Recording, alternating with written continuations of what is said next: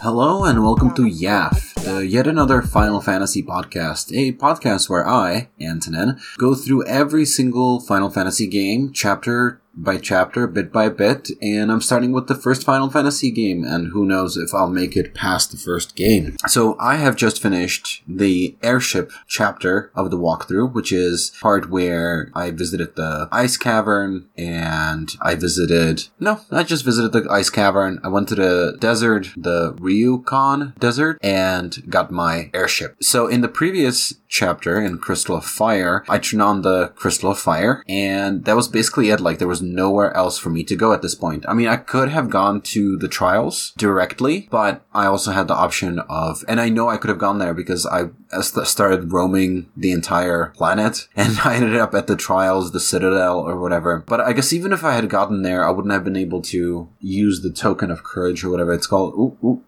Those are spoilers for the trials.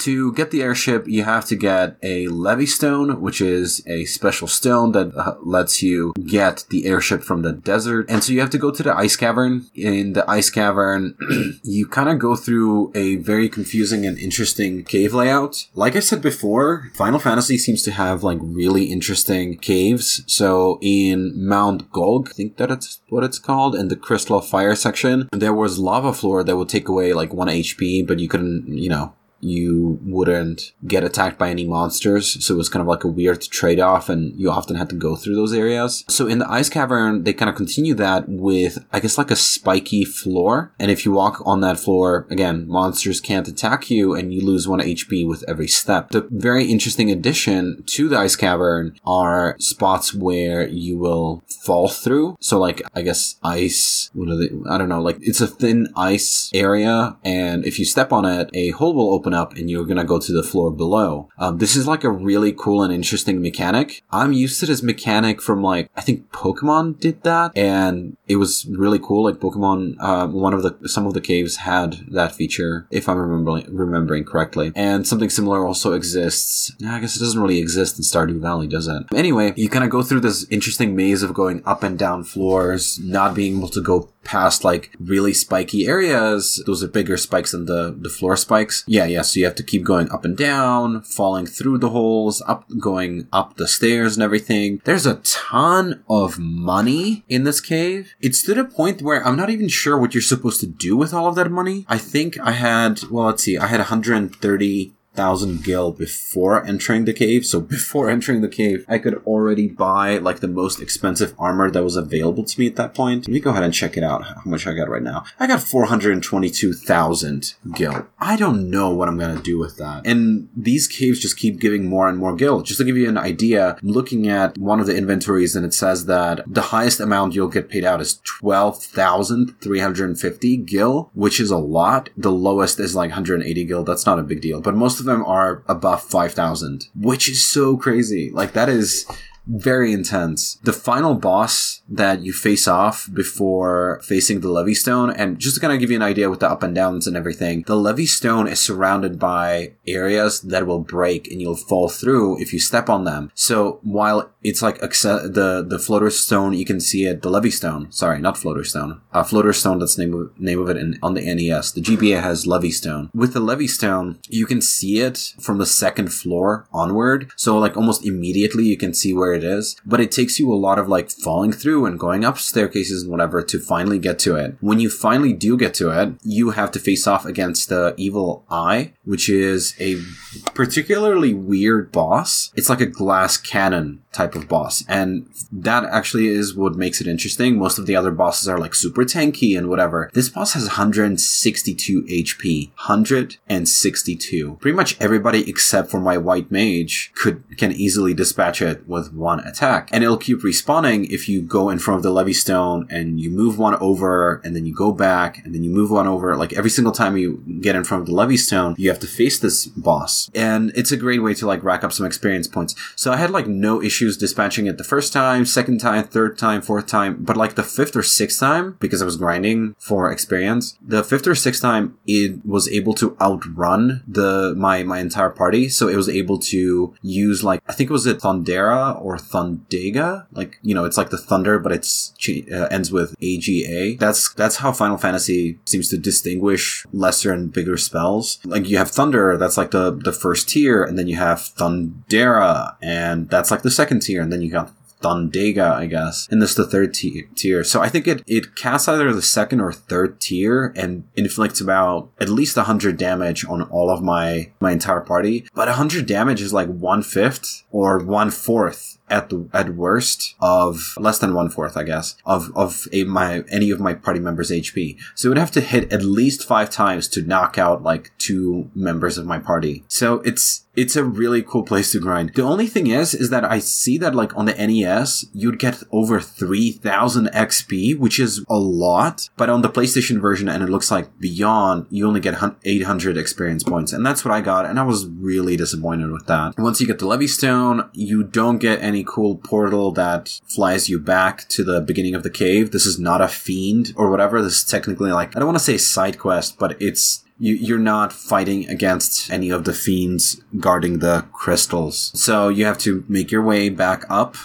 which is an interesting design choice. I like that the game keeps switching up between some of these mechanics. It's fun. Then you have to get to the desert. The desert is all the way on the other side of the world, basically. And once you get there, you get, at least on the GBA, you get a little cutscene and the ship flies up. You get in it. And on the GBA, you get like a faux 3D view. The entire map kind of skews itself and it kind of looks like your airship lifts off. I wonder what this looks like on the NES. On the GBA, it looked like way better than I expected, to be honest. It looked nice. And so then you're flying around, and that's kind of the end of this chapter. Yeah, that's kind of the end of this like section. The next one will be Trials. I almost want to go over that, but I haven't gone through the entire section. So with the airship, you can visit a lot more places now. I saw in the guide that there are some cool towns, and I considered visiting them, but I'm thinking of just hitting up the Trials first. We'll see how that decision plays out. I just feel super overpowered in this game right now. I think even if I didn't feel super overpowered, I would just like keep grinding and figure it out anyway. So I might just keep going until I can go back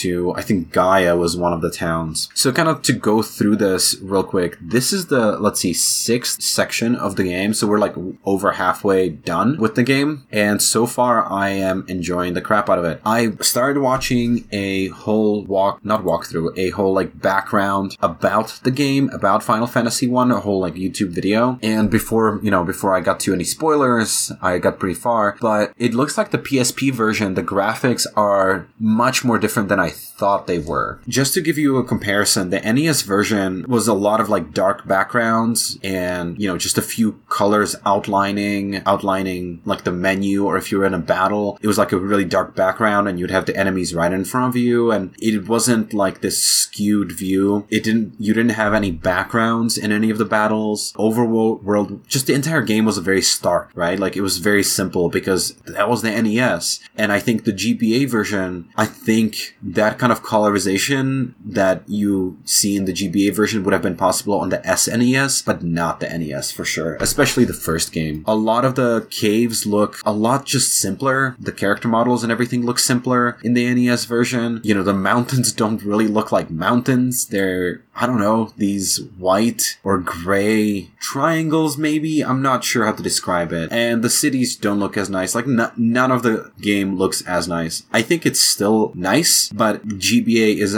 miles better. Like think of the difference between, I don't know, like Legend of Zelda, the original one, if you've ever played it, and the difference between that and playing something like, I don't know, not even Link to the Past. That's still like not as, I don't know. I don't have a good comparison, unfortunately.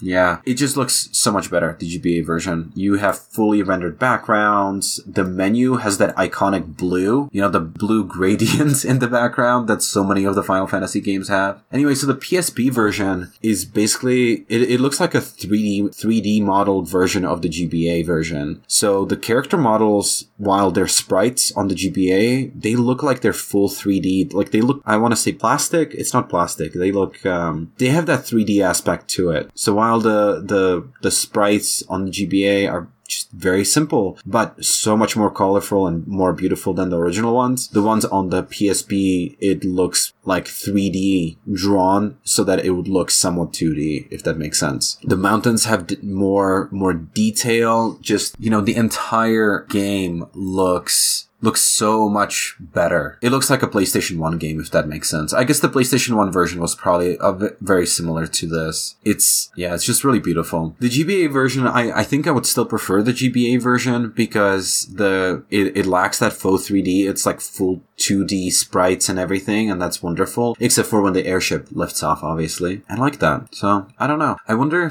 if there will be a new version for the Switch. I feel like I can almost guarantee that they're gonna release Final Fantasy 1 somehow. I'm just wondering how they're going to release it. Anyways, as far as the story goes, first of all, I was not expecting the airship to be already in the first game. I mentioned that in the last podcast.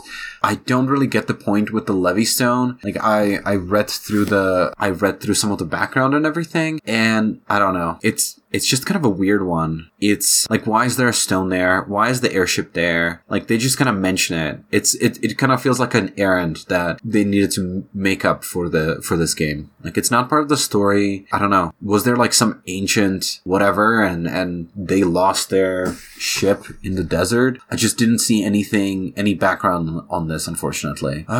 Yeah. Anyways, there were a few things that I discovered during this chapter. One of them is that I talked about it before, but I thought that if you had a seafaring ship, you could only stop at ports and not at the delta of a river, or like the what do you call it? The part of the river that flows into the ocean. And it turns out that you can go directly from that seafaring boat and anchor it at the mouth of the river, whatever that part of the river is called, and go straight into a canoe and keep going. I had no idea you could do this, so I had a lot of fun doing that. I am almost on level 40, and let's see, is there anything combat-wise? I just keep getting some awesome new armor. Like with the ice cavern, just like any other cavern, I got an ice shield and ice armor. And a flame sword. That has been pretty cool because it like one hit KOs most of everything in these caverns. I'm looking forward to the trials. I'm looking forward to being able to upgrade my red mage and white mage into a red wizard and white wizard. I think that's going to be pretty neat. I think that's it. This was a pretty short chapter.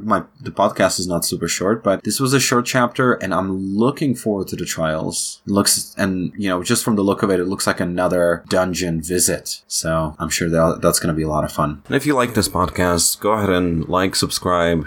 Since this is not YouTube, right? So I guess leave a review, rating, something like that. You can follow me on Twitter. My Twitter account is twitter.com/YAF podcast. That's YAFF podcast. And see you, definitely this time. See you next time.